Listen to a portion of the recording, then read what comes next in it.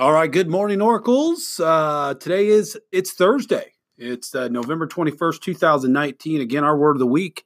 What is it? Yes, it's responsibility. I want to I got some first graders who took the time to make a list of things that they're responsible for. I want to go over a couple of these things. Feeding cat, taking care of their toys, art supplies, taking responsible for the swing outside, feeding pets, doing homework, doing e-learning, doing spelling words, cleaning up the room, having the red folder, feeding the pets, bringing my coat to school, a couple of others, feeding my cat, bringing my red folder, my toys. So you can see those are first graders.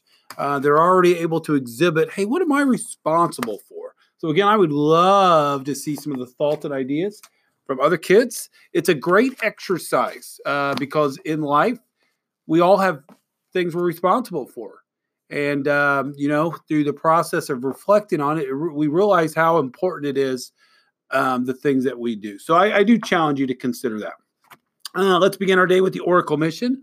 I will be innovative, be bold, and build a legacy. Students celebrating a birthday today include my good friends, Tylee Beckett. Let's see, Jalen McCullen. Happy birthday to both of you. A wonderful first, second grader.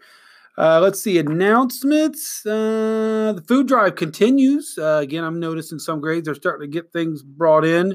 Again, I challenge you to have that conversation, sit down. Again, if everybody brings in a can a day, oh my gosh, that would be an incredible. Between this building and Camden, 630 cans every day. So that can of corn that's been sitting in your cabinet, say, Mom, Dad, can I take this corn? Next day, you can bring a box of pasta. Okay. So again, I would challenge you to do that.